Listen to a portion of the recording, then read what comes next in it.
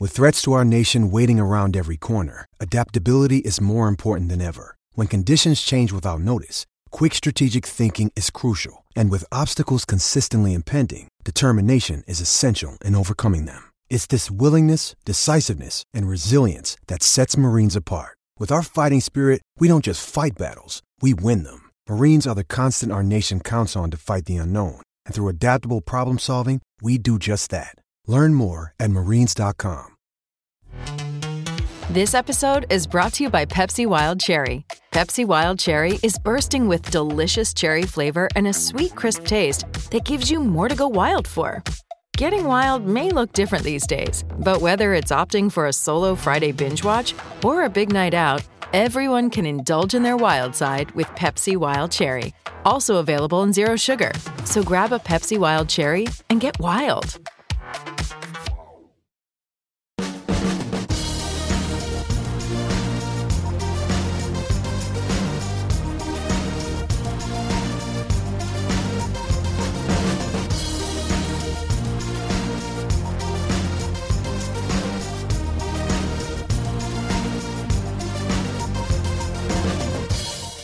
Hello there and welcome to a brand new episode of the DNF1 F1 podcast, the show where we take all of the latest news, gossip and events in the world of Formula One and we'll relay that back to you for your listening or viewing pleasure, depending on which platform you choose to follow us on.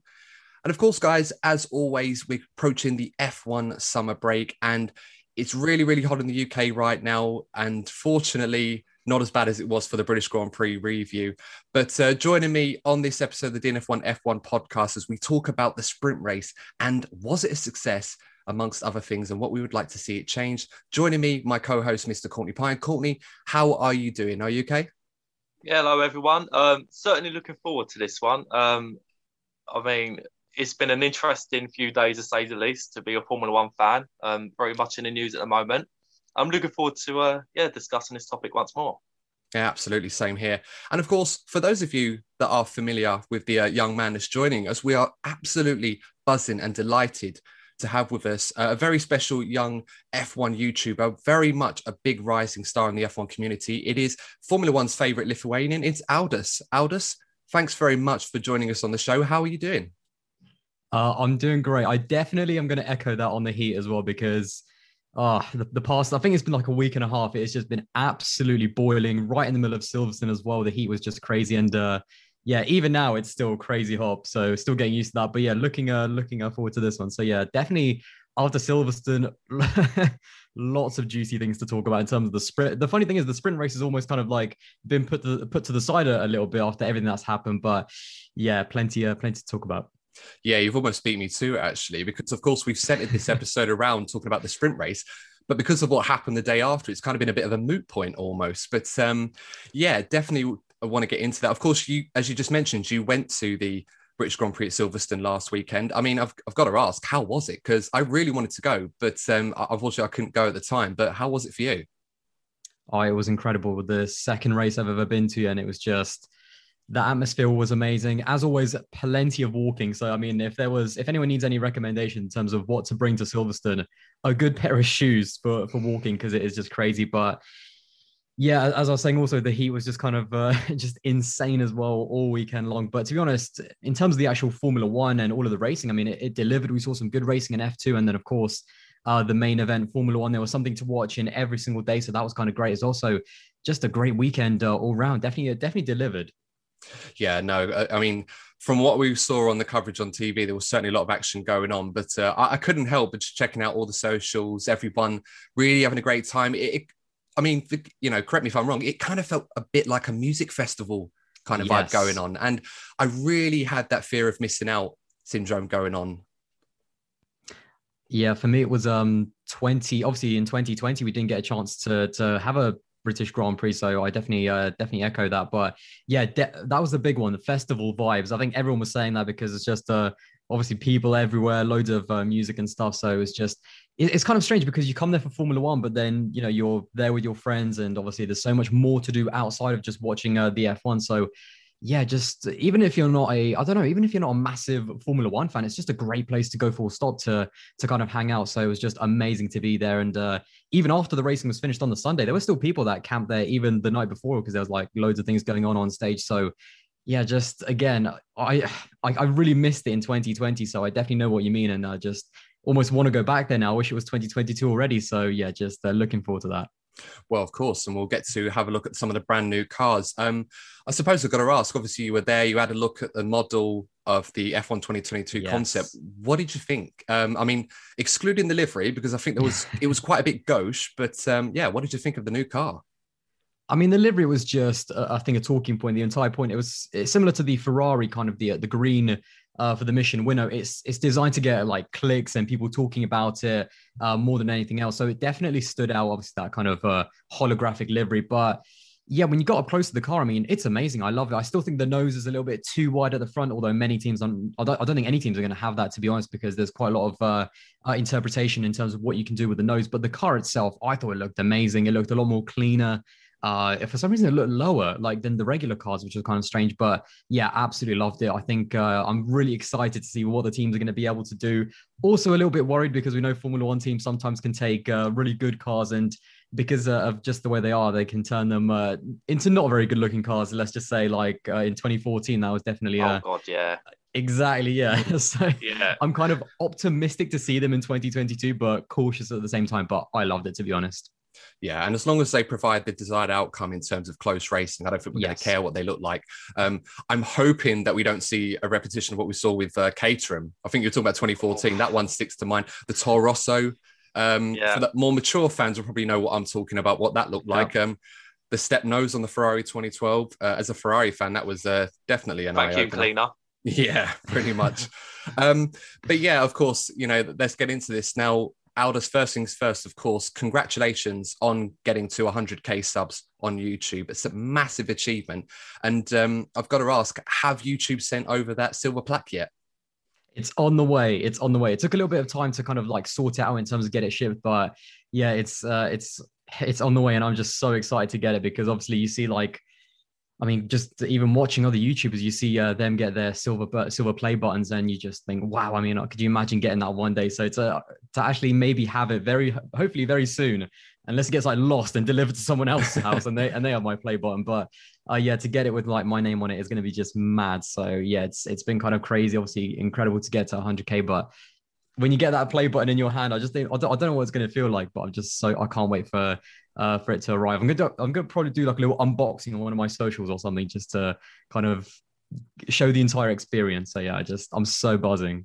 Oh, absolutely. You know, I'm definitely looking forward to seeing that. And of course, as you said, if it gets lost in the post and it somehow finds its way to me, I'll promise to send it back. But I might do an unboxing of my own and just pretend, just to get a bit of a taste if we ever get that far ourselves. But of course, you know, such a huge meteoric rise on your YouTube channel, now over 20 million views, which is incredible to say the least.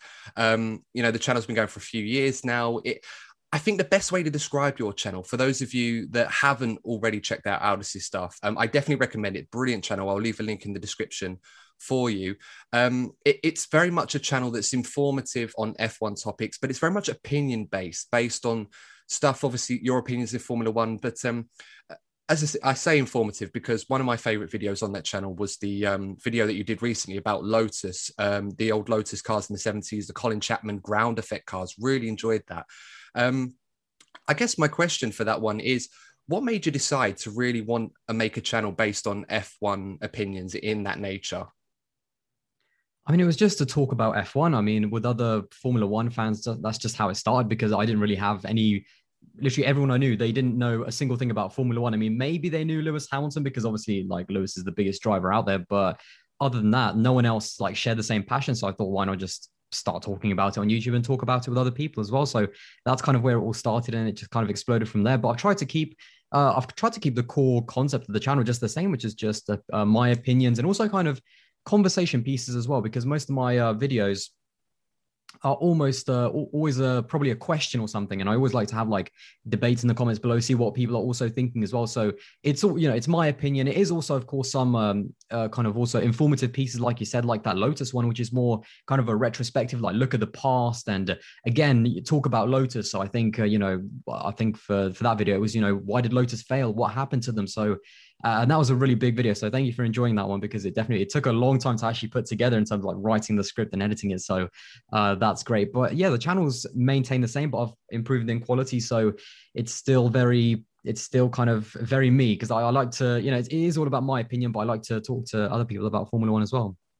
No, and that's it. You hit the nail on the head. That's kind of, I think for a lot of us that were into F1 for so long. I mean, Courtney and I have known each other since our school days. And one of the things that we had in common from the get-go was Formula One. And even then, we probably didn't have many other people in our friendship groups that were really into Formula One. So I suppose the best part of the F1 socials, your channel, several other channels as well, social media, is that it's created a community where loads of F1 fans who probably didn't have friends or other people that are really into the sport to now come together in an open forum where they can enjoy content like that, or engage with it, or offer their own comments and opinions. And I don't think we speak highly enough of that. I think that's one of the best parts of it. Certainly for me personally. I don't know about you both on that one. I think the one thing we've probably noticed most with our channel is if Lewis Hamilton wins a race, or Lewis Hamilton is a topic of conversation, the channel does better, but the comment section can become just a little bit difficult, because it just seems that Lewis is such a divisive character that you've probably seen like 1,000 times more than we have. But whenever you speak about Lewis, you just get full-blown arguments in the comment section. And it's a very different atmosphere, let's say. World War III, basically. Yeah, I mean, pretty much. It's funny because we had a video not long ago and it had about, I think it was like 100 comments, which is insane for us. And Courtney messaged me, because we don't obviously track our comments too much. Obviously, if people have nice things to say, then great. We always say thank you. We really appreciate that you enjoyed our content. But then obviously when you get into those realms where people are having a full-blown argument, we just prefer to ignore it, because it's like, I just can't spend the time to read through all of that, let alone want to engage in that mind. It's like opening the grenade and hoping you don't get hit by the flashback or anything like that. But obviously, one thing I did want to ask Aldas, because obviously we're quite small on the YouTuber scene at the moment. Obviously, hopefully one day we'll be a big channel ourselves. But just to roll off a few names that you've worked with recently, people like Tia McMurdoch, Veloce, Kira Megan F1, Tomo F1, Arav, Hayden Gullis, Matt Amis. I mean, what's that got to be like now, to be surrounded by some top tier F1 content creators and being one yourself as well now? I mean, just number one, it's surreal. Like even still, because I mean, especially people like Arav and Ben. I mean, I used to watch their channels in 2012. Like that was such a long time ago. I still remember when Arava was playing 2012 and doing like those terrible hot laps, like the Arava hot laps. Like I used to love those videos, and watching. I remember back in the day, he used to have this video where he created like the FIFA cards with Formula One drivers, like before that was even a thing on the F1 game. So I've been watching these guys for such a long time, and it's just so weird to like be interacting with them and sometimes making videos as well. But they really are, down to earth. They create videos just like everyone else, just on a bit of a bigger scale, obviously. But it's also really great to just be around them and learn, and you just maybe one day get to their level. But also with some of the more recent content creators like Tomo and Hayden as well, like Kira, like they're just the same. They're just as passionate. They all do different things as well. It's quite interesting because a lot of people, it's not all the same. It's not everyone making the same content. I mean, it's all around Formula One, but obviously Matt knows a lot about filming and karting as well. Tomo is all about kind of graphic design. He loves his liveries, and Hayden is also about the gaming. And Kira is kind of similar in terms of like, kind of similar to my videos in terms of like the opinionated one. So everyone does something different, but everyone loves F1, and just being able to, even with you guys, just being able to talk to content creators about Formula One. It's really interesting. And it's also a little bit different when it is content creators, because you understand kind of different things. You kind of do similar things as well. So that kind of side is really cool as well. Yeah, I love how there's so many different niches, as you mentioned, that you can just tap into. There's no two content creators that are ever the same. I mean, you mentioned Tomo. I love the style and how he's turned the color pink into a niche of its own with F1. And yet, just like the Racing Point cars were, everyone loved them for obviously what it was. It just works. So no, that's absolutely fantastic. I mean, hopefully we'll know what that's like one day, but we'll see. But one thing I did want to ask you, because obviously you went to Goodwood as well last week with some of the lads from Veloce. And I think I remember right on your Instagram, you put a picture of you next to a Ferrari F8 Spider and you were going up the hill. Yeah. That is a bit of a lifelong dream of mine, to go up the hill at Goodwood. What was that like? If you can describe the experience as detailed as you can.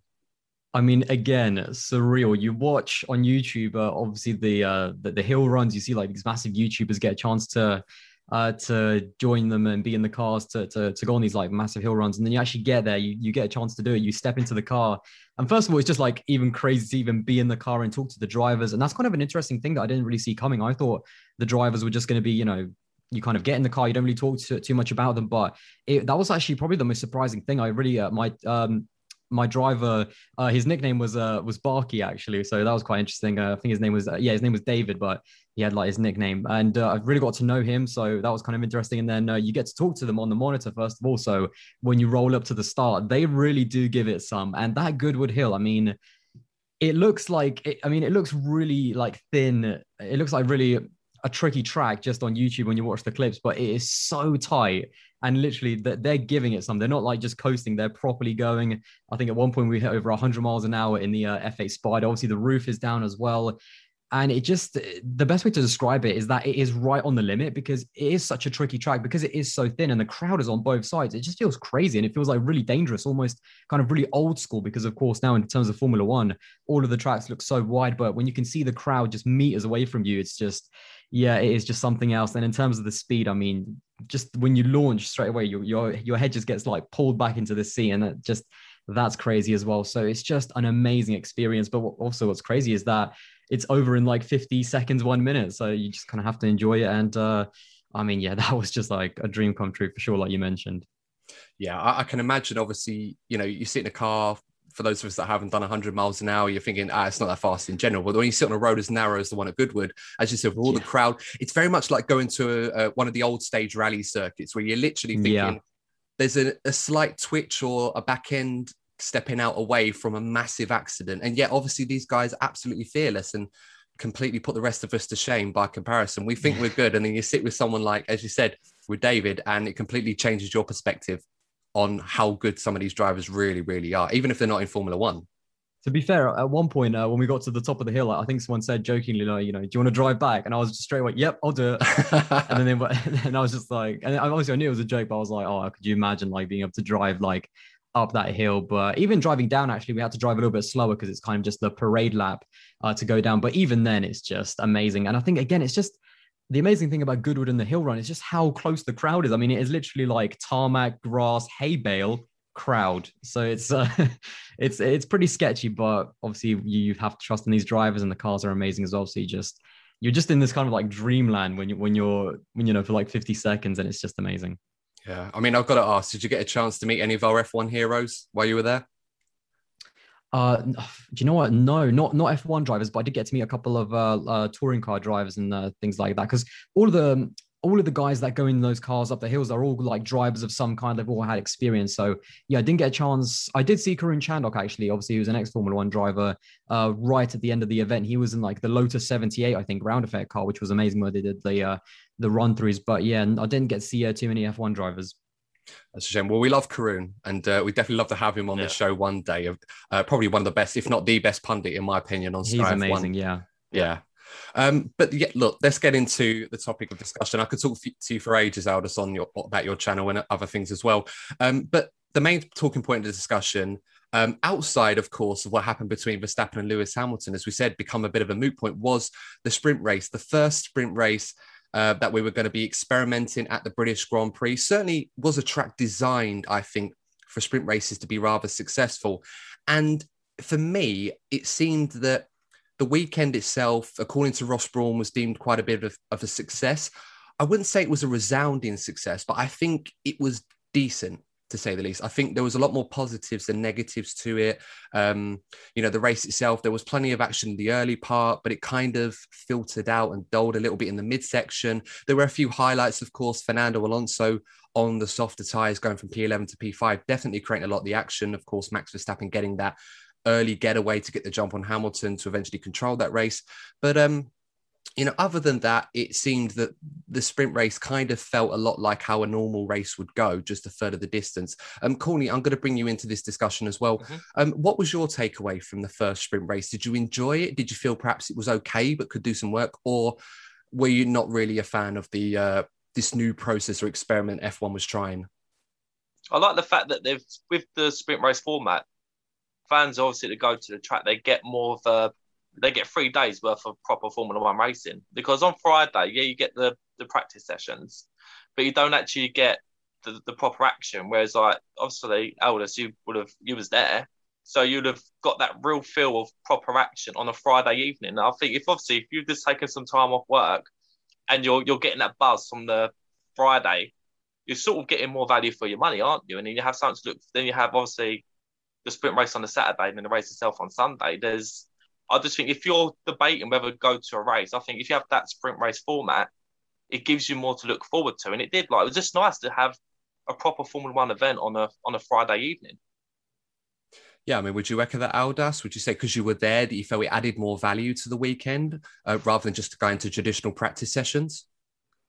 Yeah, 100%. Because one of the things I'd say about Silverstone is, in a strange way, the race is, to me, it was probably about 60% of the entire weekend in terms of all of the sessions, because there, again, like I said, there's so much to do outside of the races and just hanging out with your mates and doing all the stuff and seeing all the cars. Like, that's the other 40% in terms of enjoying the weekend. So to have a competitive session in every single day, it really did just, I mean, it was just really, again, better for your money. Every single day there was a premiere event. So we had obviously qualifying on the Friday, which was a little bit strange at first. It did feel like you almost weren't there. Even though it was Friday, it didn't feel like Friday in a strange way. And then to have even that little mini race on the Saturday, which was the sprint.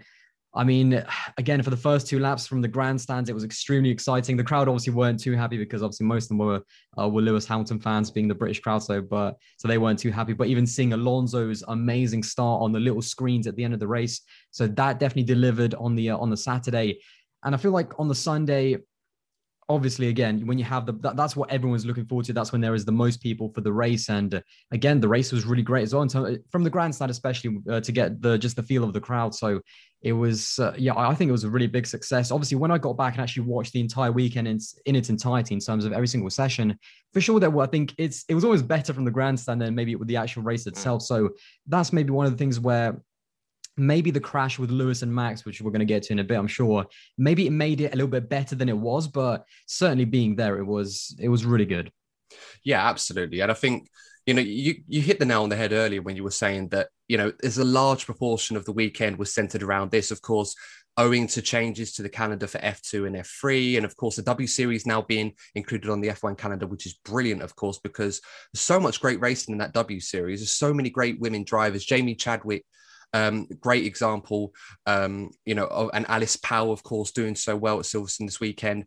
It's great to have the ladies on board as well, adding to the event. So even if you didn't have the sprint race, you're still going to get a lot of racing going on over the course of the weekend when you're there in attendance.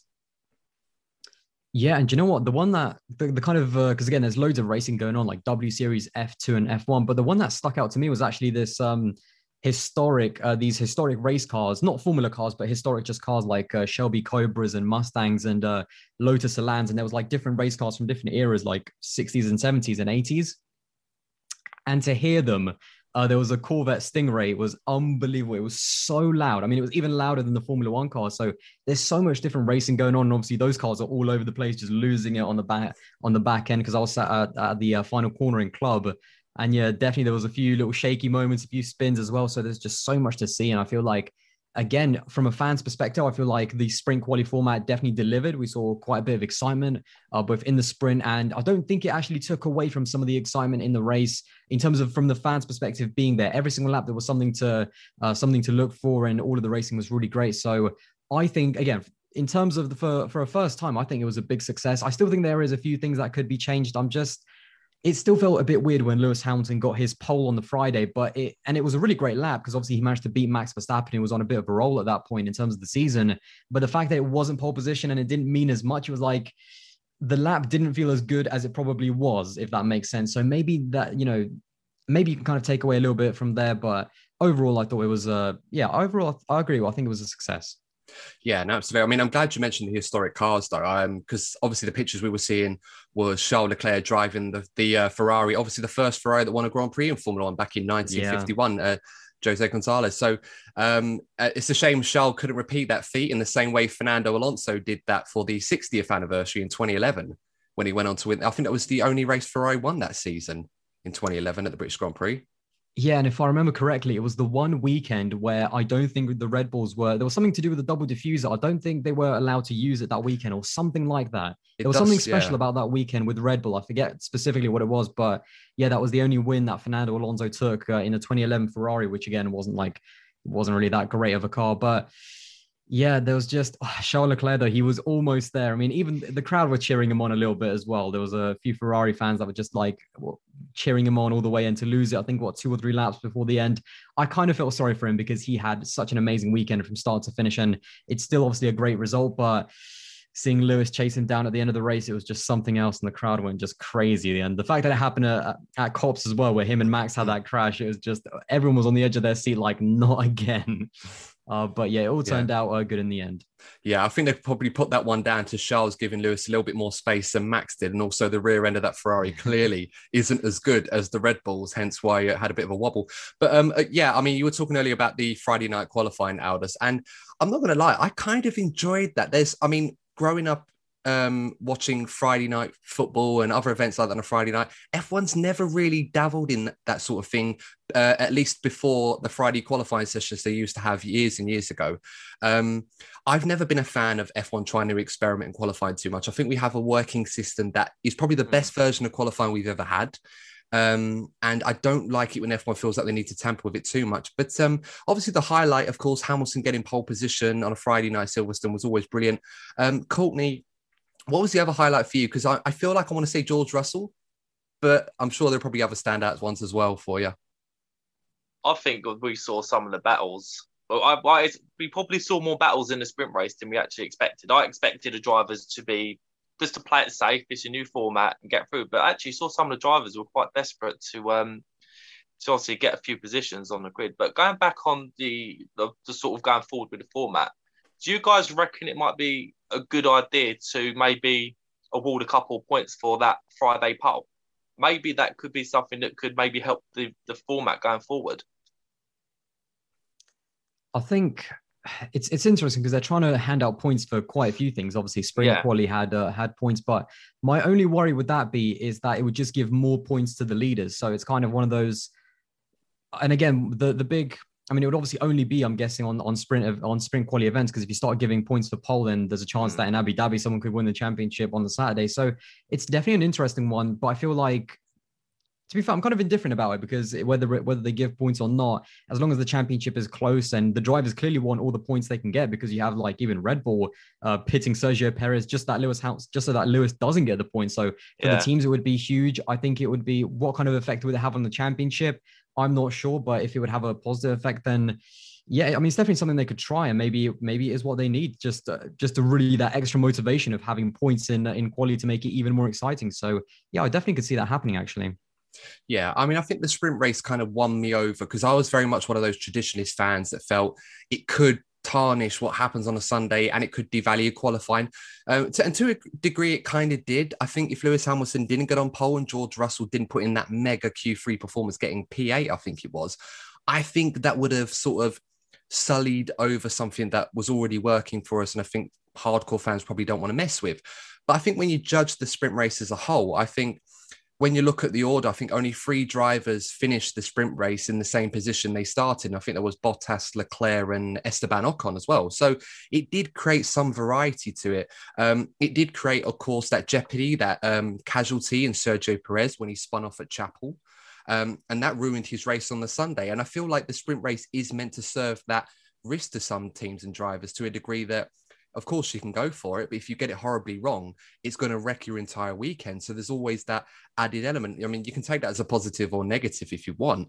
But so it did create that level of variety to it. I mean, some of our followers did say they enjoyed it, but I think most of them did say they wanted some tweaks.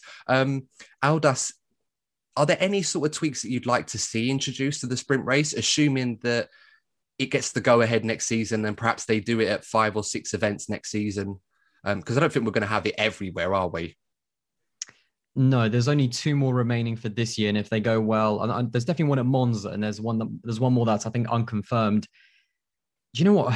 I've actually been thinking about this in terms of what changes I would like, but I'm kind of stuck a little bit. I don't really have too many kind of big ideas, because in terms of quality, the one thing that I did want is I like the fact that the person who gets the fastest lap starts at the front, but you can't really change that, because that's the point of sprint quality. Because otherwise, what's the point of having the race? Are you just going to do like whoever qualifies on? We still have a sprint race, but it's exactly what it is in qualifying. But the qualifying result is still who starts on pole. So it's a little bit of a strange one. I don't have too many ideas in terms of what they can change. I mean, I'm kind of indifferent about what kind of things they can change. So I'm looking forward to seeing what they do kind of tweak, because I'm sure Ross Brawn and other fans out there want to see something a little bit different in terms of some of the things that can be changed. I think the tire compound is probably the one thing that I definitely can think of, because I'm not a big fan of everyone starting the race on fresh tires, because I feel like I really like the whole whoever makes it into Q3 has to start on their Q2 tires, because it kind of mixes up. It kind of gives a bit of an advantage to some of those midfield guys.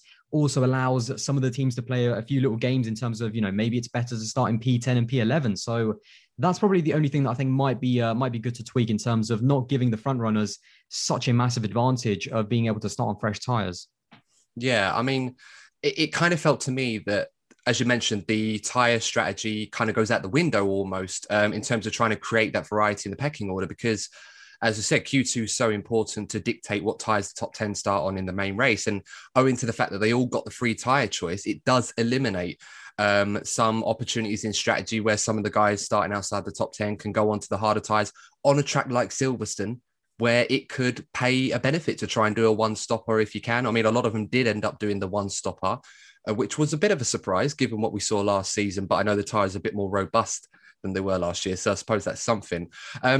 Courtney, I want to pitch some ideas about how I think they could improve the sprint race, but I want to give you an opportunity to try and see if you can pitch in a few more as well, if you want to. I think the circuits that they choose is paramount to whether it works or not.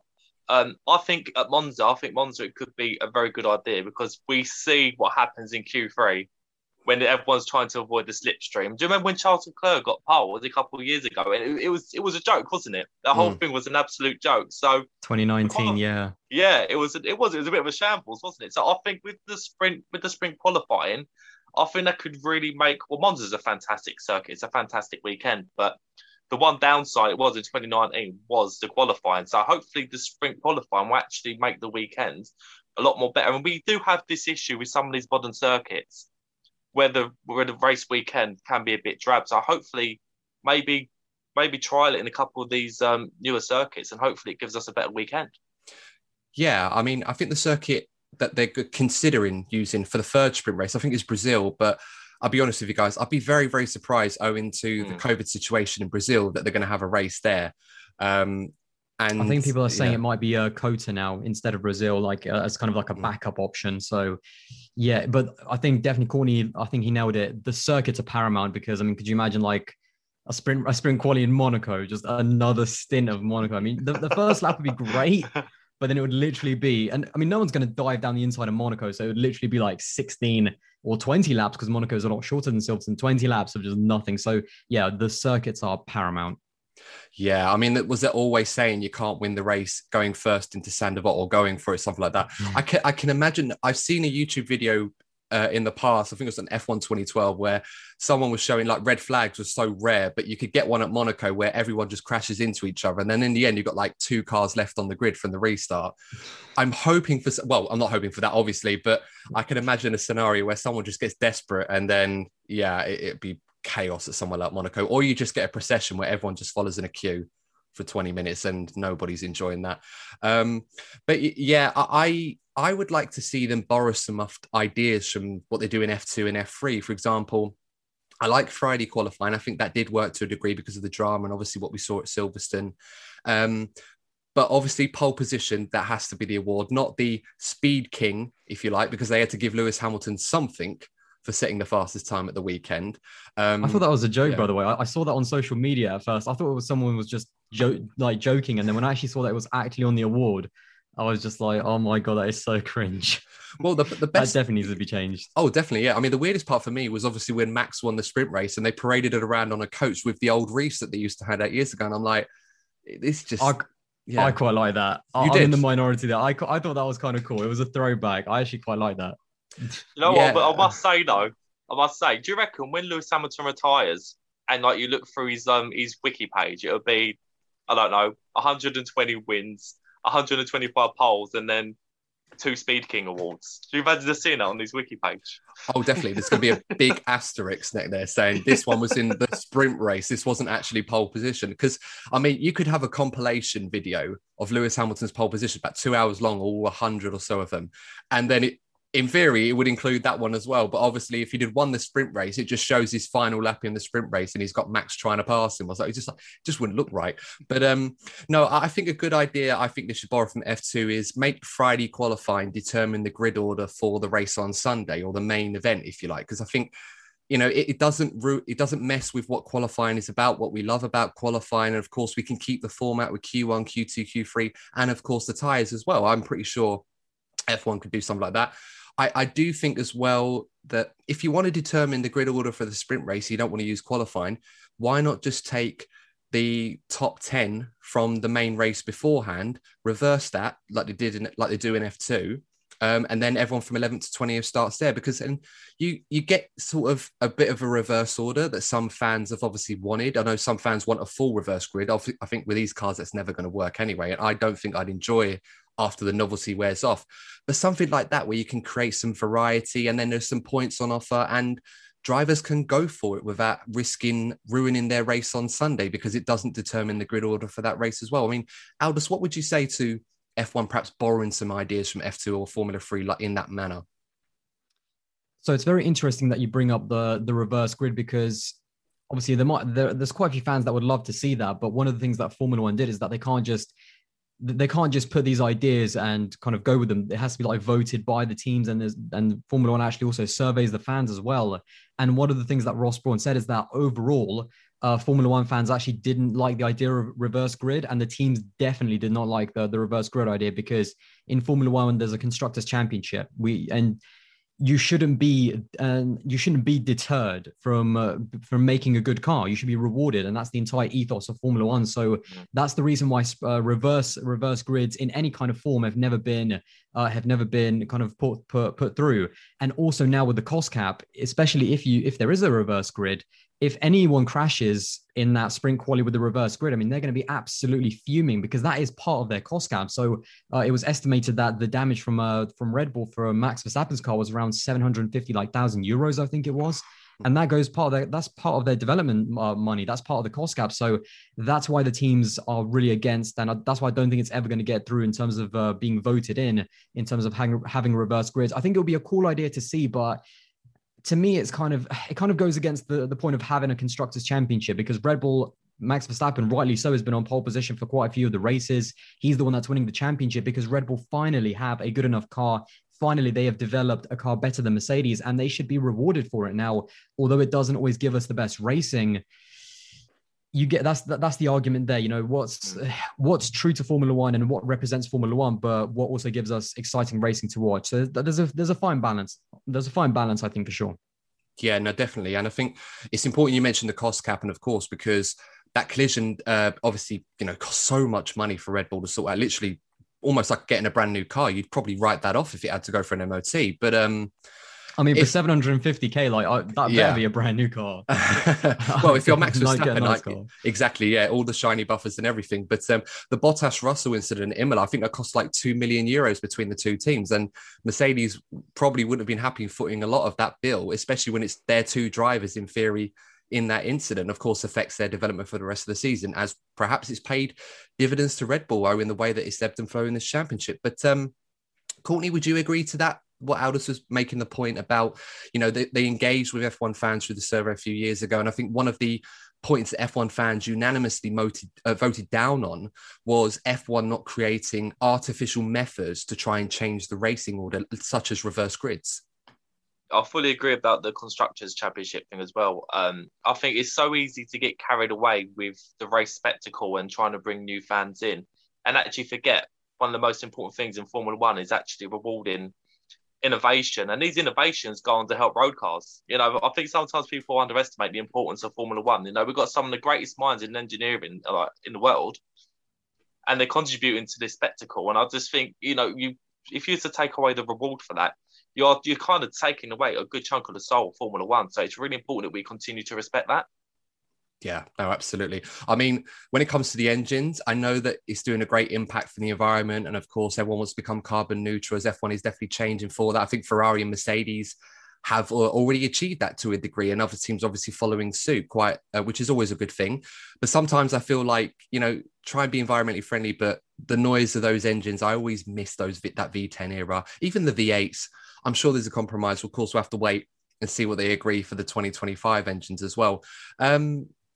Let's move on, because I think we're all kind of in agreement. I think the sprint race, it can work in theory, but I think it just needs some sort of tweaking.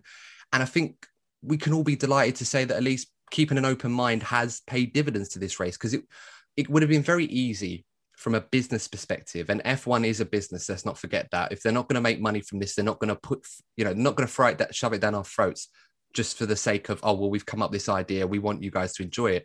But it seemed to be relatively successful when you weigh it up across the whole weekend. Yeah, I feel like it's a good start. I mean, we're kind of talking about tweaks and stuff and what can be changed. It's a good start. I feel like Ross Brawn is obviously very happy.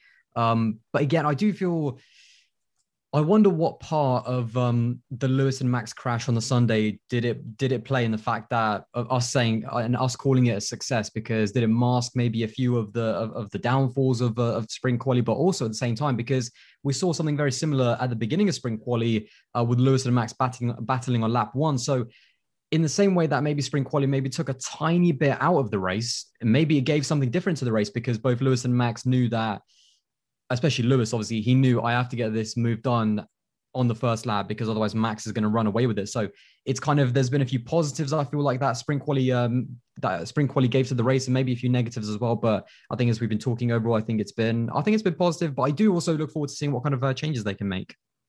No, definitely. And as you said, you pointed out, one thing it did give us was a scenario where Lewis obviously realized, because of what Max did to him in the sprint race, he's got to try and do something similar, because he knows if he couldn't get him, there's every chance that Max would have just driven off and he wouldn't have been able to catch him, as it happened in the sprint race. But let's get on to that incident. Courtney and I have obviously, in our last episode, we discussed this in quite a bit of depth. I know you've done a video on this as well, but for the benefit of the audience that haven't seen that video, Aldas, how did you see that incident go down between Verstappen and Lewis Hamilton? Oh boy. I've done it now. To begin with this one. I've pulled the pin, so here's the grenade. Overall, when I was watching it, I knew that Lewis was going to get a penalty straight away, because that's the precedent that the FIA have been setting. And and I just knew it was going to happen, because if Lando got a penalty in Austria, and then Checo as well with what he did with Charles Leclerc in Austria as well, if those got a penalty, then yeah, that one was also going to get a penalty. But the more I look back on it, the more I also understand why some people might think it was a racing incident, because at the end of the day, although Lewis maybe was a little bit desperate to get that overtaking move done, he was side by side at one point, and although he was never in front, he did deserve a little bit of space. But at the same time, he went wide. Obviously, cold. You've got to realize, cold tires, 100 kilograms of fuel right at the beginning of the race. He was on the dirty part of the track as well, because Max sent him onto the inside. So all of these things meant that he was never going to hit the apex. So a massive part of it has to be on Lewis Hamilton as well. But the one thing I said as well is that for Max to be so aggressive and to cut him off like he did, what I thought from Max's perspective is that if I was in his car and I knew that Lewis Hamilton was going to go wide, and if I knew that I was ahead of Lewis the entire time, I don't think Lewis was ever going to overtake Max, to be honest. And with the amount of runoff that is on the outside of Copse, I think that if Max Verstappen just kind of, even if he ran wide and ran over the white line, he was ahead of the entire time. He would have never had to give the position back to Lewis. So he had that comfort blanket of knowing that he didn't need to stay to the track. He could run a little bit wide, and he didn't. He decided not to do that and decided to really be aggressive against Lewis. But I think at the end of the day, although I do agree with the 10-second penalty, I also understand why people like Karun Chandhok and Mika Hakkinen and loads of other drivers as well, and why they said that it was, in their eyes, and Damon Hill as well, why it was a racing incident, because we're talking about two of the most aggressive drivers on the grid, two of the best drivers on the grid, fighting a very, very difficult world championship. And they just went for it. They both went for it. They were both aggressive, both giving absolutely no quarter, both basically saying, I'm not going to let him through. I'm not going to make it easy. And they touched.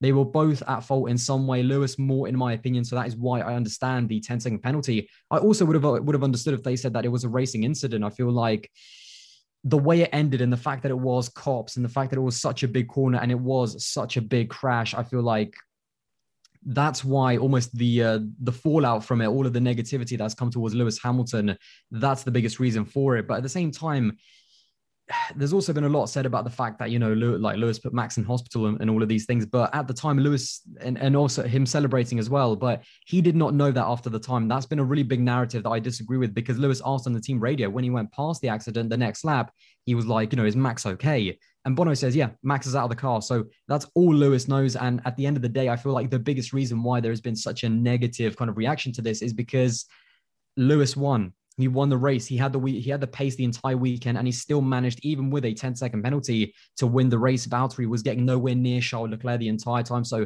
from Mercedes, I totally understand why they would switch their cars. And if Lewis doesn't win the race, if he finishes in third, I'm not sure there is as big of a reaction. But the stewards can't preempt that. The stewards don't know that Lewis, with a 10-second penalty, is still going to win, and you can't just say, because Lewis crashed Max and Max is not going to score anything, that's it. We have to completely ruin Lewis's race, because then it's a really strange way of judging it. I feel like, again, there's blame on both sides, and there's also a big reaction from both of their fan bases, because both Max and Lewis have really maybe too loyal and maybe too kind of energetic fan bases at times. And there's been a few, obviously, bad things said as well. So it's just a really kind of strange incident. It's the entire kind of world of Formula One has had a really strange vibe over the last week. So I'm kind of just like, to me, yeah, Lewis was at fault. He got a 10-second penalty. He still won the race because he had the pace. But I'm just like, that's it.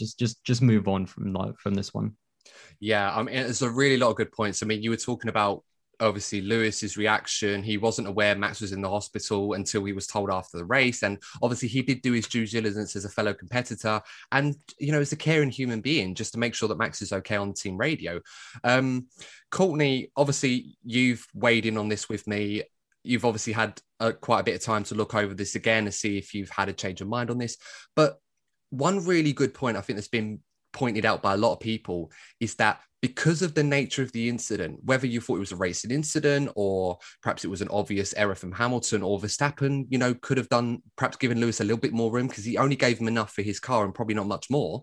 Do you feel that the outcome of an incident should be taken into consideration when deciding not just if it's a penalty, but also how severe it is? I think that's a potentially dangerous road to go down because, there are so many factors that have led up to that incident.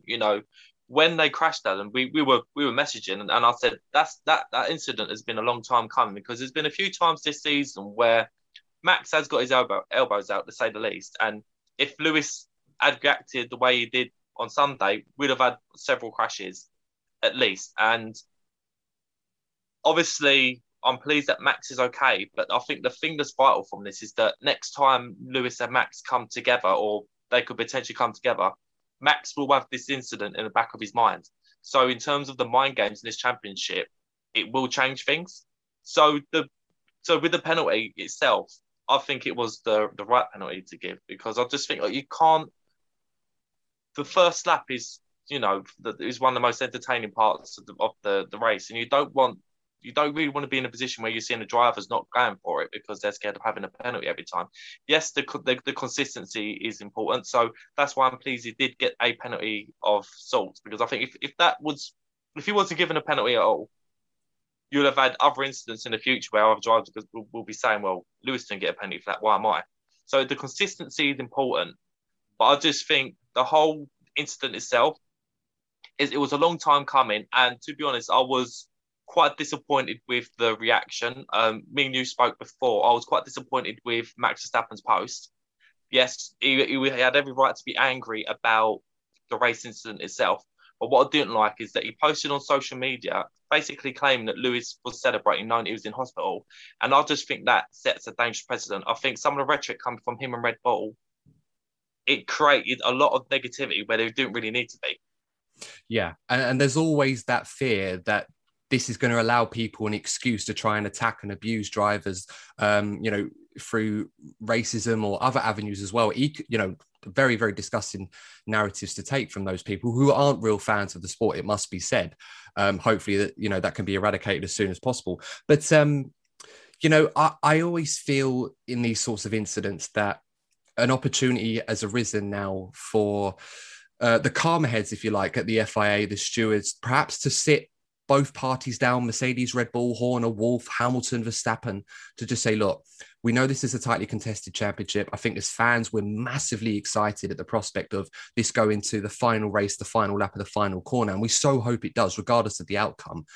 And it seems that tensions have been boiling for a while now. We saw events happen in Imola. Of course, Bahrain, of course, let's not forget that. Imola, where Max pushed Lewis quite a lot, but obviously, very aggressive to get that move at the start of the race.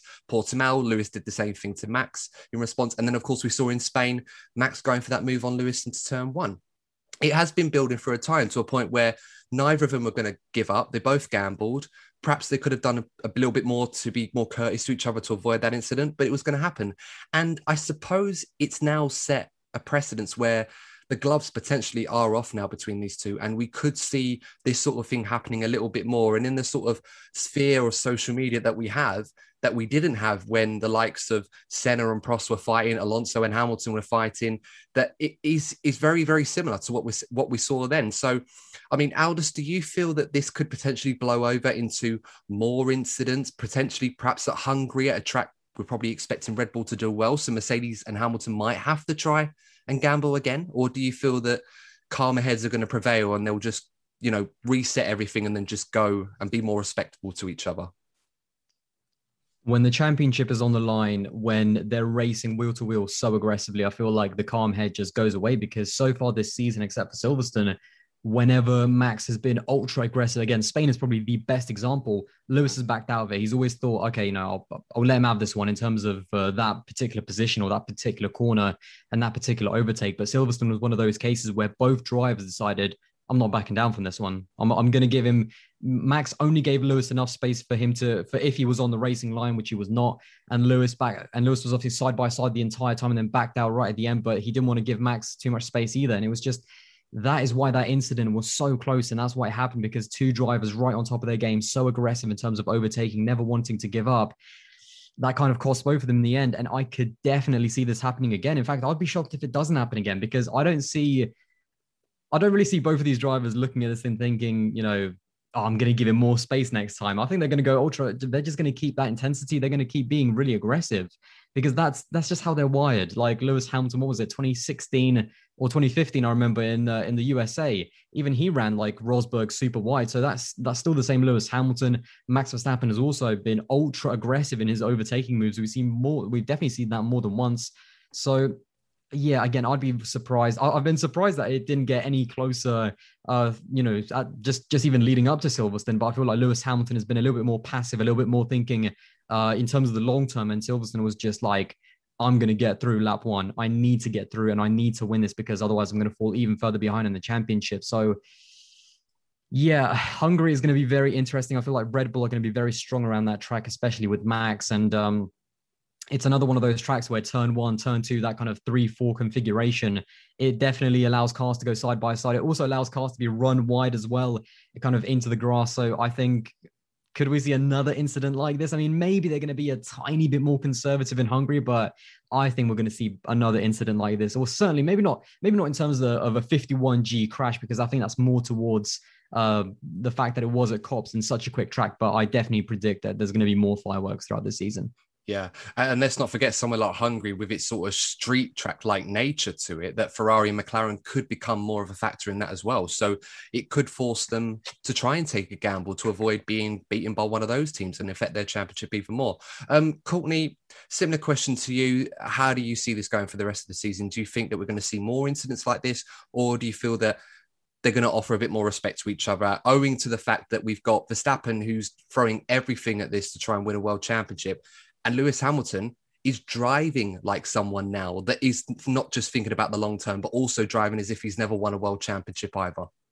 Yeah, I'll fully expect to see more incidents like we saw last week. I'm also expecting things to continue to boil between Christian Horner and Toto Wolff. I mean, up until Silverstone, I think there's actually been a decent level of respect between Lewis and Max. Actually, the main rivalry we've been seeing is actually between the two teams. And well, we heard the pair of them on the radio.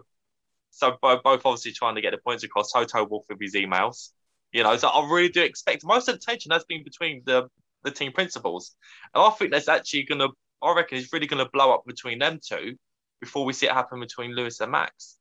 Yeah, I mean, I can see Aldas. Obviously, you're smiling, try not to laugh when you're hearing that, and I don't know about you. Obviously, got to weigh in on this as well, Aldas, between these two, but it's a bit like a soap opera drama or something. Box office. Maybe there's room because in the era now of YouTube boxers entering the scene and making a lot of money, that perhaps we need to get someone like Eddie Hearn involved in F1 and get Christian Horner and Toto Wolff go a few rounds for charity. What do you reckon?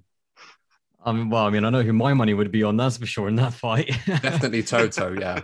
Yeah, it's kind of strange. I feel like they're both very, very intense individuals. They're both, obviously Toto's been kind of king of the hill ever since he became a team principal in 2014 full-time for Mercedes. He hasn't actually lost a championship, so that's kind of crazy. And Christian Horner is he's a controversial team principal, but he's a good one. There's no way around it. The success that he had and the fact that he's kept Red Bull as a top team when you've had like McLaren go up and down, Ferrari even have gone up and down. Like, are Ferrari a top team? Like, they are obviously a top team, but in terms of battling for wins and championships, they're not at the moment. So they're up and down as well. Red Bull has always been a top 2, top 3 team maybe. And obviously this year they're number 1. So he's a very competitive man. He wants to win this championship so bad because final year of Honda as well, to win one with Max, because Max expects championships. He's also been given the car, so pressure is on his shoulders as well. He's got the best car on the grid and he needs to deliver. So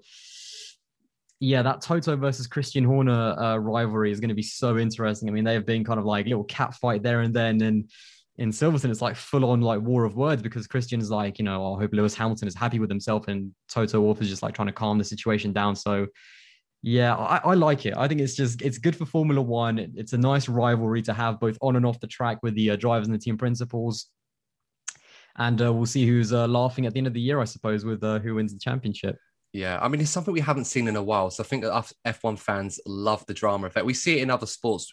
F1, they're always a bit too respectful, at least in front of the cameras, until we watch Drive to Survive. Then we see the actual fallout. I'm looking forward to the next version, the next series of it when it comes out later in the year. Oh my God, yeah. Yeah, it's going to be amazing. But you just know Netflix. You just know Netflix were watching Silverstone like, oh, here we go. Literally. I can literally see the money. Setting up. Yeah. Oh yeah, literally be setting up cameras everywhere. Just to get, you can't miss a moment of that. I'll be surprised how they're going to edit that episode. I think that's just going to need a series itself. What happened at Britain? I don't think they need to edit it, will they? Just raw content right there. Yeah, it's literally its own series on its own. But Courtney, before we move on to the final part of this podcast, I've got to ask you, who would win in a boxing match, Christian or Toto? Oh, Toto all day long. Christian Horner would be able to talk himself out of that one. I think the bigger question is, how many rounds do you think Christian Horner could hold on against Toto? I think all it take would be for Christian Horner to give some of his lip and then just be a one strike knockout, I think. Well, I think you'd have to get him a stepladder first, because I don't think they'd be in the same weight class. Oh, yeah. Because, imagine Toto's got quite a reach, and I don't think Christian's the same. But I've got this kind of scrappy-do vibe with Christian Horner, that he'd be one of those who just, as a big boxer, you just wouldn't want to mess with him because they just won't quit. They just keep swinging at you. But no, that would be interesting to see. And for charity as well, I don't think F1 could go wrong.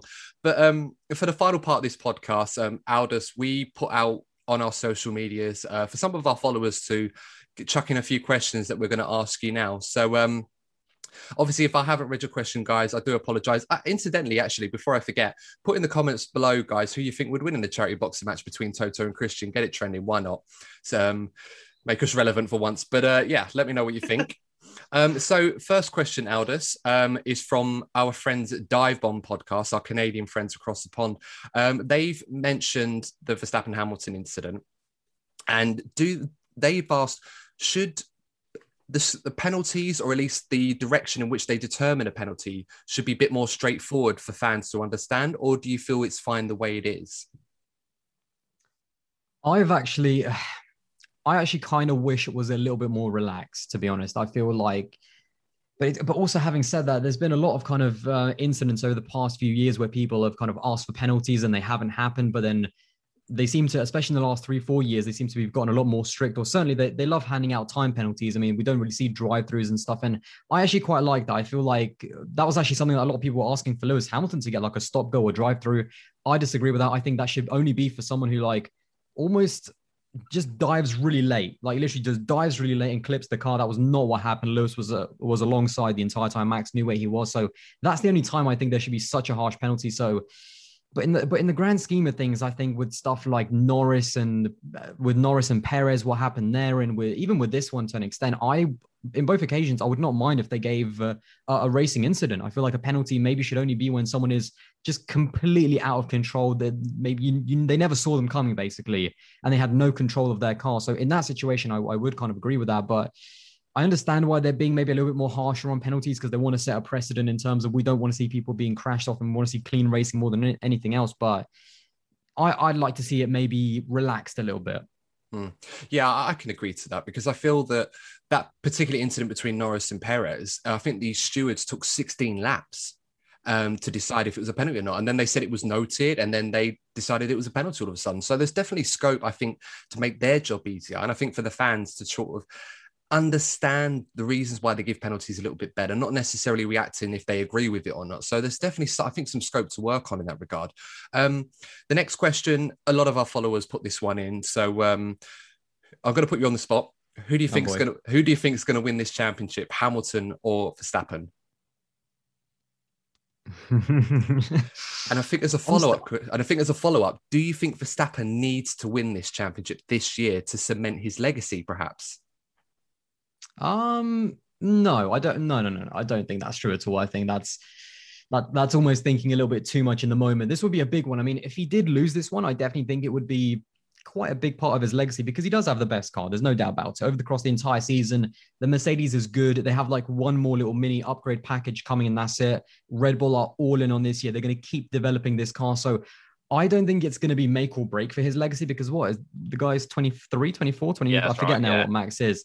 I mean, if he wins the next 10 titles, are we going to, just like, kind of like alternative universe, if he wins the next 10 titles, are we going to look back and say, but he's not an 11-time world champion because he lost back in 2021. So no, he's too young for it to be kind of legacy defining at this point. But who do I think is going to win this title? The problem is that obviously Max at the moment looks like the favorite, because even though Lewis is caught up, he's got the best car. He's on a roll. If you actually take away Baku, where he got unlucky, and this race where he got crashed out, he's been close to flawless. Like little mistakes like in Bahrain, maybe, but Max has been close to flawless. But you just can't ever count out Lewis Hamilton. I'm gonna go Max. I think he's gonna get it. I feel like the car is just too good, and Max is just too good as well. But I don't know. You can't count out Lewis Hamilton. That's what I'm saying. I wouldn't be surprised if Lewis did win it, or at least took it to a title decider, because especially the one thing we saw with Lewis in 2017 and 2018 versus Seb is that when we get to the Belgiums, the Spas, the Hungarys, like that portion of the season which we're entering right now,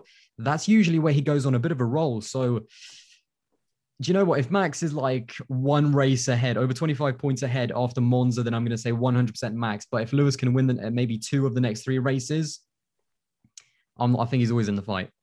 Yeah, no, I think that's a fair point. And I probably should clarify, when I say cement legacy, what I mean is because this season is so competitive with Lewis Hamilton, it's literally neck and neck most of the time. Of course, granted, Max has been driving superbly most of the season. He's had the best car for most of the season. But if he doesn't beat Lewis Hamilton this year under those circumstances, let's assume the next 2 years Lewis is in Formula One, the Mercedes is not competitive, unlikely, but, could happen.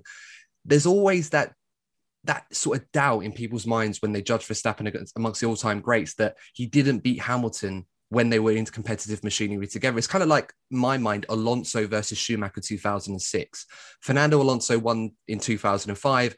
Yeah, it was a great season, but that Ferrari was terrible. Michael was never in a chance, but he beat Michael in a competitive car against him in the Ferrari.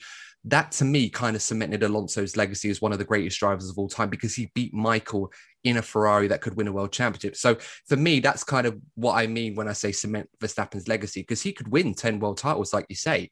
But if he doesn't beat Lewis Hamilton in that kind of machinery when Lewis has got an equal chance to some degree, it does dent it a little bit, in my opinion. Yeah, it's always a really difficult one, but I feel like the fact that we're even talking about this in terms of Max Verstappen's legacy versus the greats, and the guy hasn't even won a championship yet. I mean, he hasn't won anything, to be honest, in terms of, obviously he's won races and stuff, but he's not in that championship discussion in terms of how many titles does he have, like what does his championships, how do they compare to the other championships? He's not there yet, but he should have a championship by the end of the year. But the fact that we're even talking about this, I think it just shows the caliber of driver that he is, and his legacy already is one of the very best drivers ever. It's just about now delivering on that hype and delivering on that pace in terms of championships. Yeah, I mean, Courtney, you've been saying quite a lot that you're worried that this new era of Formula One could be dominated by Max Verstappen in the same way Lewis has dominated this current one. Yeah, I'm just hoping with these big regulation changes, you might see some equal racing, because I'm really excited about the Lando Norris's, the Leclerc's, George Russell's, and I think I was a little bit worried that we might not have another golden generation, because we've been blessed with some of the drivers we've had in the last decade or so, and I'm fearful that Max Verstappen could dominate the way that we have seen with Schumacher and Lewis, and I'm just hoping these regulation changes can give the likes of some of the drivers I just mentioned a chance to really have a go and challenge Max, because yes, Max is exceptional. I do expect him to dominate. I'm just hoping these guys get the chance to show what they can really do. Yeah, absolutely. And, you mentioned Leclerc obviously was brilliant at Silverstone, showed again why he's still one of the top drivers out there, just needs Ferrari to give him that car. Lando Norris, of course, been superb this season, which brings me nicely to the next question, Aldas. Again, this was another one that quite a few of our followers recommended to us. They wrote, who has been your driver of the season so far and why? I was literally thinking about this actually about an hour ago, because I was watching a video by The Race, and Scott Mitchell in that video actually said, at this point, is Lando Norris the driver of the season versus Max? I mean, it's so difficult, because again, I'm going to go with Lando Norris, because I feel like for him to be third in the we're almost halfway through the season, and for him to be third in the championship is ridiculous. Like, he is getting so much out of that car, and this season I thought was going to be huge for him. I thought it was going to be huge for both Ricciardo and Norris, because it's going to kind of lay the groundwork for the coming years, because was it going to be Ricciardo's team? Was he just going to come into McLaren? And Norris did a great job in his rookie season. He did a great job in 2020, but he didn't beat Carlos Sainz. And as close as you are, you need to be beating these drivers if you want to be a world champion. You can't just say, oh, I out-qualified him over the course of 2 years, but he did beat me in the championship. You have to, that's all that matters, beating your teammate and being the number one. And the way he has stepped up is unbelievable. Ricciardo coming in, I mean, Ricciardo, he's making Daniel Ricciardo look second tier, and Ricciardo's kind of like struggling. And the fact that Lando has scored points in every single race, he's on a 15 race point streak, which is the longest one as we're recording this after Silverstone and before Hungary. He has just been incredible. He's always had that quali pace as well, although it seems like the Ferraris maybe have been a little bit better in qualifying, but in terms of the races, Lando Norris has just been unbelievable. Even in Silverstone, he would have finished probably second or third had it not been for that pit stop. So another podium. But then at the same time, I've also got to give a shout out to Max as well. I don't want to make it like I'm underestimating Max, because as I said, he's been close to flawless. He's been close to flawless. And had it not been for that tire failure in Baku, he definitely would have won that. And had it not been for his collision with Lewis Hamilton, he might have won this one as well. So it's so close between them two, but I'm probably going to go Norris just for the fact that he is third and capitalizing every single time Perez and Bottas are having a bad race. And it's obviously because those two are struggling just a little bit. Valtteri has not been having a great season, and Perez is still acclimating to being at a top team and having all of that pressure on his shoulders. But Lando Norris he's just picking up every single point that he can when those two struggle. So for me, Lando and Max he's just there. So yeah, Lando. Yeah, no, that's a fair point. I mean, it's very easy to say that the guy that's winning the championship and been as brilliant as Verstappen has been the best driver. But I think you've obviously got the usual caveat in when you've got the best car overall, it's quite easy to look good. Although that, again, would probably do a bit of a disservice to how brilliant Verstappen has been. He's really stepped up this year, or at least ironed out the edges in his arsenal of attributes, if you like, in order to be at the level where he can compete with Lewis Hamilton to a degree where he could be the toughest challenge he's ever had. in terms of a championship. I think you probably wouldn't be too far off with a shout like that. Courtney, you were sort of nodding your head a lot with the Lando Norris appraisal from Aldas. So would you agree to that? Has Lando really been the driver of the season so far? Yeah, I think not only on track, but I think he's shown his maturity. Because the concern of mine, I've been watching Lando from the junior categories, and as much as I've loved, him being a meme lord and everything, it's been fun to watch. But I'm just slightly concerned it's going to start affecting his racecraft. And we're seeing this season that he's really taken a step up. And another thing, I'm glad that people are starting to acknowledge that actually, I don't think Daniel has been as bad as people make out. It's just where Lando has done so well, it's actually made Daniel Ricciardo's start at McLaren seem actually worse than it has been. And I think we're getting to the point now where people are really starting to notice just how good Lando has been, and the fact that Daniel has had some catching up to. We see great improvement from him in Silverstone, of course, but I just think Daniel's form in comparison to Lando is actually, we should actually look at it not as a negative towards Daniel, but a positive towards Lando's form. He's actually been phenomenal this season. Yeah. No, couldn't agree more. I'm conscious of time as well, so I'm going to skip to the last question if I may. Aldas, Bottas, Russell, obviously. Will they, won't they for next season at Mercedes? I'm not going to ask you who you think is going to be in that car next season. What I am going to ask you, though, and this was the question that was put forward to me by 1892 Reds podcast, Liverpool-based podcast for our football fans out there. If Valtteri Bottas or George Russell, hypothetically, wasn't partnering Hamilton in 2022 in the Mercedes, which driver, realistically speaking, that's available, would you like to see in the Mercedes? So wait, if it wasn't those two, did you say? If it wasn't Bottas or Russell partnering Lewis, which driver? And by that, I mean, no one that's tied down to a long-term deal. So anyone that's got like a year or two left that's theoretically available, who would you like to see partner Lewis Hamilton in the Mercedes? Wow, great question. Well, first of all, I'm an Everton fan, so Liverpool podcast, I'm not sure about that. No. This was going so well. Sadly, I have to admit it. That is a great question.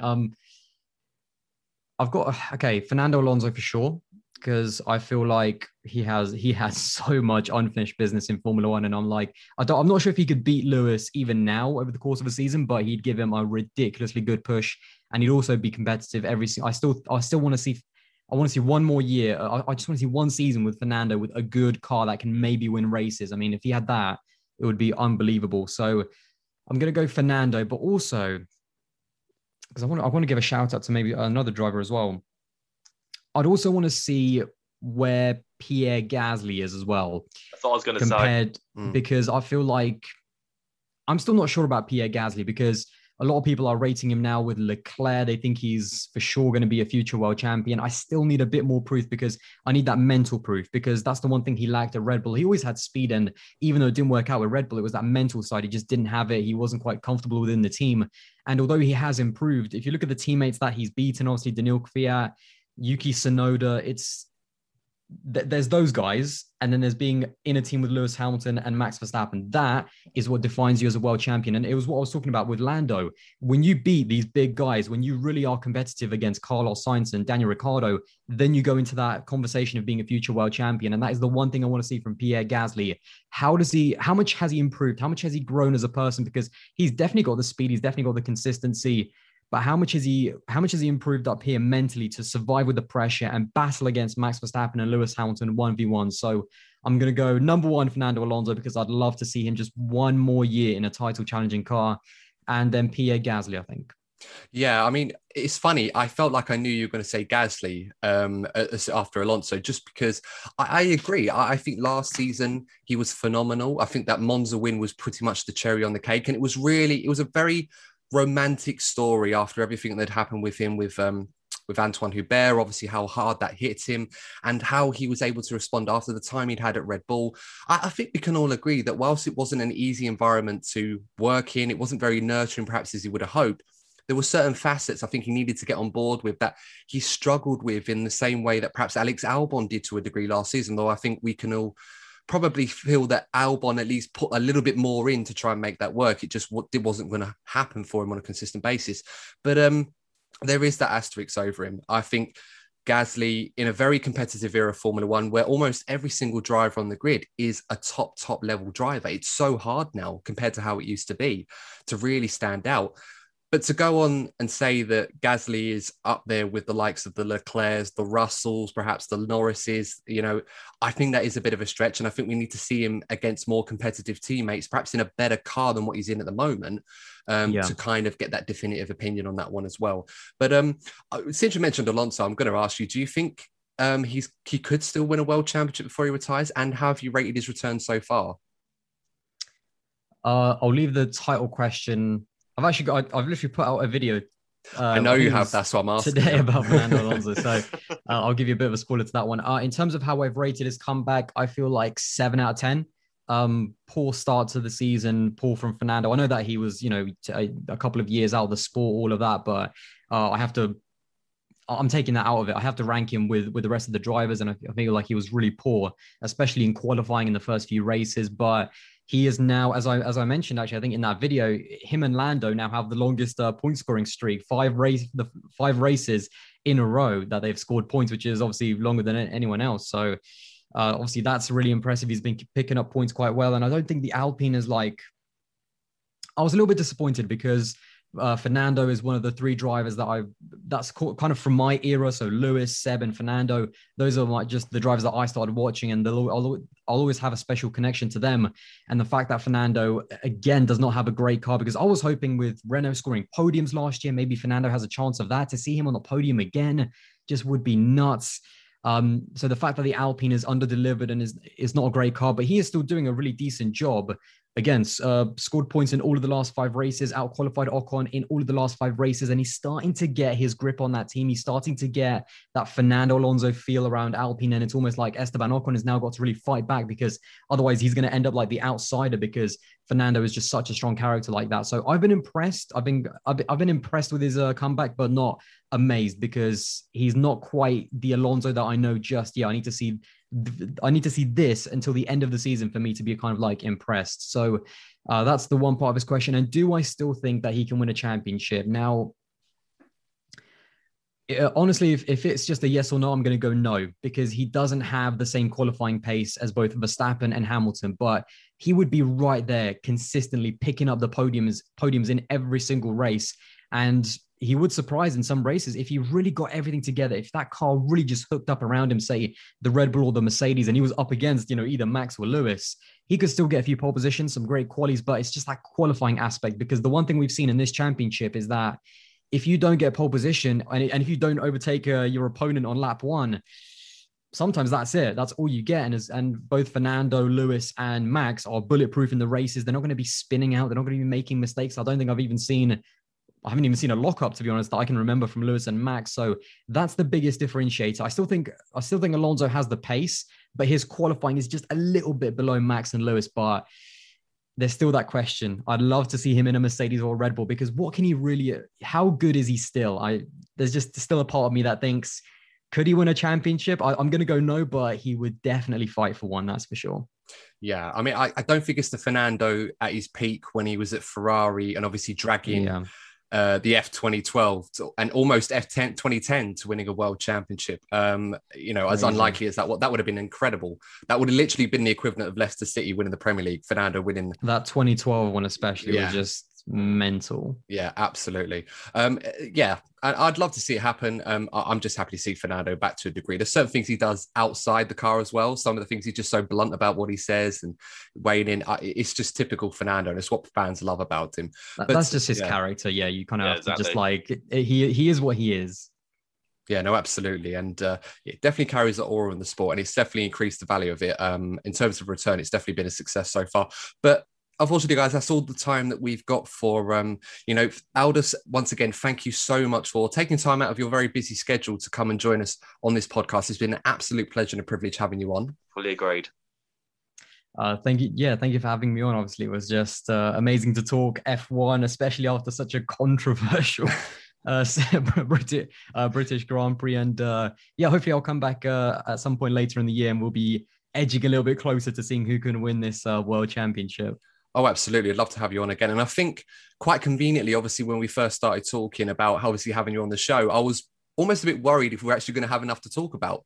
And it's conveniently kind of worked out. So we'll definitely have to try and time it again just to have an equally explosive moment. I think if something like that happens again, I'm literally going to be spamming your DMs like, mate, come on, this is the time. That's, to be fair, that's what we were saying. We were going to record this first of all before Silverstone, but then we kind of agreed to let's wait after Silverstone because then we'll have a few things to talk about. And yes, we did have a few things to talk about. So it's worked out well. Timing. Absolutely brilliant timing. Yeah. But of course, guys, if you have enjoyed this episode of the DNF1 F1 podcast, please do give it a like if you're watching on YouTube and consider subscribing to the channel. As mentioned before, I've left a link in the description below for Aldas' channel. Of course, if you haven't checked out his channel, where have you been? This guy's mega big and his content is fantastic. So definitely check it out if you haven't already. And of course, if you are listening to us on your favorite podcasting platform, thank you so much for tuning into that and make sure to give us a like and a follow on there. But until then, guys, we will see you in the next episode of the DNF1 F1 podcast. So stay safe and thanks for tuning in. See you soon.